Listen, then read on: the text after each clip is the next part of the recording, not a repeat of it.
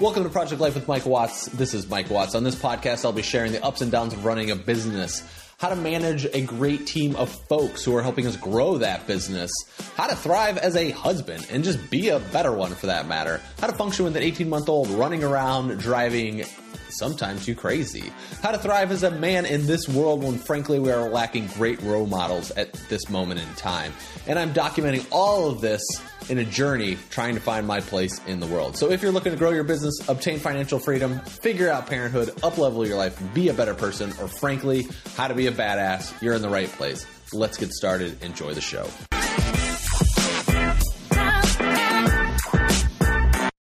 All right, guys. I am using my headset now for these past couple of days instead of the recording because I'm trying to get rid of that microphone that I was using with that weird electronic thing. So I'm just testing out different things. So you might hear it. We're trying to figure it out. So stay with me there. But yeah, so yesterday I talked about the trip to New York.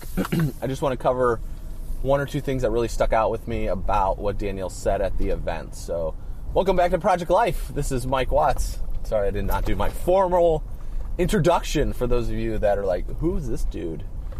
Well, I am a fabulous human being that comes to you from all over the globe. No, I'm just kidding. All right, so one of the biggest things that she talked about was intention of communication was one thing that really resonated with me. It was funny. She started off the event with, because, you know, it's like you're in the circle of spiritual growth and therapists and astrologers and crystals, and like when you get into this world, it's such a funny thing, and like the guru and the next guru, and you need this guru and blah blah blah blah blah. She made a comment that said it's about the intention of your communication is really what is strong and how you kind of want to. It really made a profound.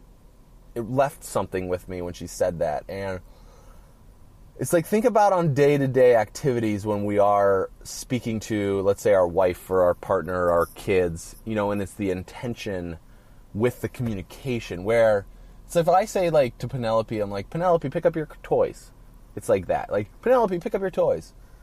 That doesn't really resonate so much with Penelope. But if I like look her in the face, like in the eyes, and we connect and I say, Penelope, put your toys in the basket, you know, and it's like giving her a directive of what to do, and it's not like a very passive way. It's like, and I'm also not like saying, Penelope, pick up your toys. Like, I'm not yelling at her, right? But it's just like, put your toys in the basket, and then I just pick one up and show her, like I say, put your toys in the basket, I pick one up and put it in the basket, and then she will do that. Like, watch me and do it, and it's awesome. And it just brought me back to, we took a parenting class that talked about your intention when you're talking to your child as well. Because it's like kids really go off of, I mean, it's anything. Like we watch what other people are doing and we just kind of go down that path. So the thing with the communication of intention, it's like, why are we saying this? What's the purpose of saying this? And how is like the tone we're saying it when we're speaking about it? I mean, that's how I interpreted it. So we'll take it that way. And I just thought that was a really interesting thing to think about. Is like when we are communicating to other people or we're saying things or we're speaking, like, let's say we're starting a business and we're speaking about that business and we're excited about that business. But are we passive about it? Like, oh, I started this business. Like, I started this business and, you know, I help people do this. And it's like, does that sound, I started a business and I help people lose weight and blah, blah, blah, blah, blah, blah, like changing their mental mindset around it. And like, that was not a very good example because I did blah, blah, blah in the middle, but you get the point. Like, that is a much clearer purpose for what we're doing. So my intention of communication is very profound there versus a kind of a passive take on the whole situation. So, where it's like, oh, I started this business, you should join me in my business because it's awesome. You know, like that type of scenario is not as clear with, you get that. I don't think I need to explain that anymore. That makes sense.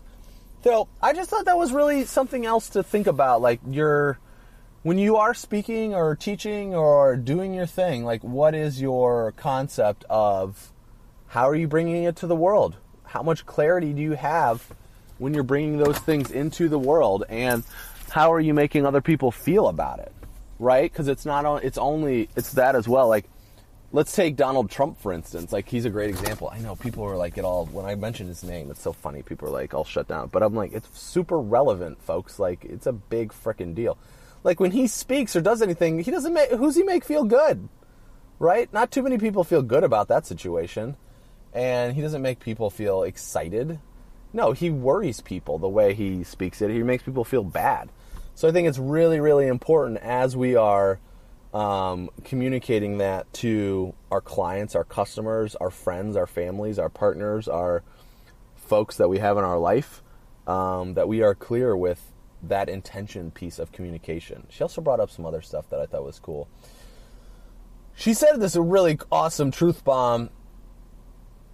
It was like, instead of, because one of the biggest things that Danielle talks about in this book, White Hot Truth, I can't remember this quote, but I can give you the synopsis of what it meant, is she's always reaching and searching out for someone to help her solve her problems instead of kind of focusing on her self-healing aspect and so we always need guidance most of the time, but like, she was going out to all these, let's quote unquote, gurus to have them solve her, like fix her type of a thing, instead of her working on fixing herself, and then they're there for support, if that makes sense. So when we are doing that in the world, when we are presenting ourselves in the world, when we are looking for therapy or we're looking for this, we have to make sure that we keep the open mind that, like, we are in the result the one that's going to have to change that and fix that ourselves. Like, we are the one that have to heal ourselves. Someone else can give us the guidance that's there at the right time.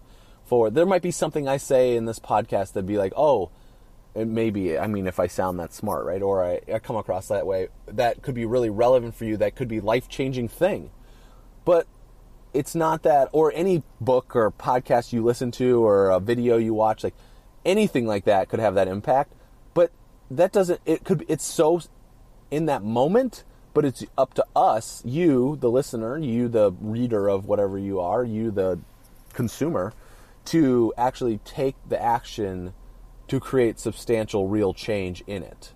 Right? It's not this fly by the seat of our pants where, Mike's going to change my life concept, right? That's not what we're talking about here.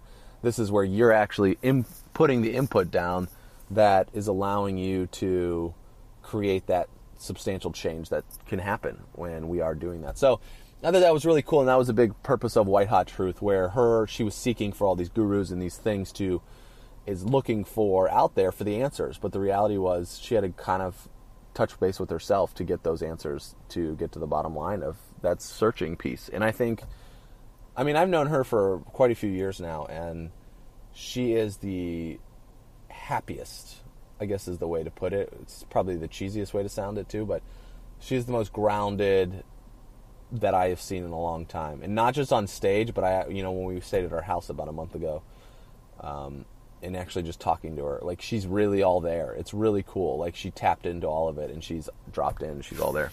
So that is what I learned at the Danielle LaPorte book launch, and other things, but that's what comes to mind at this moment in time. If more things pop up, I will be sure to share them with you. All right? You guys have a great rest of the day, and I'll talk to you soon. Cheers.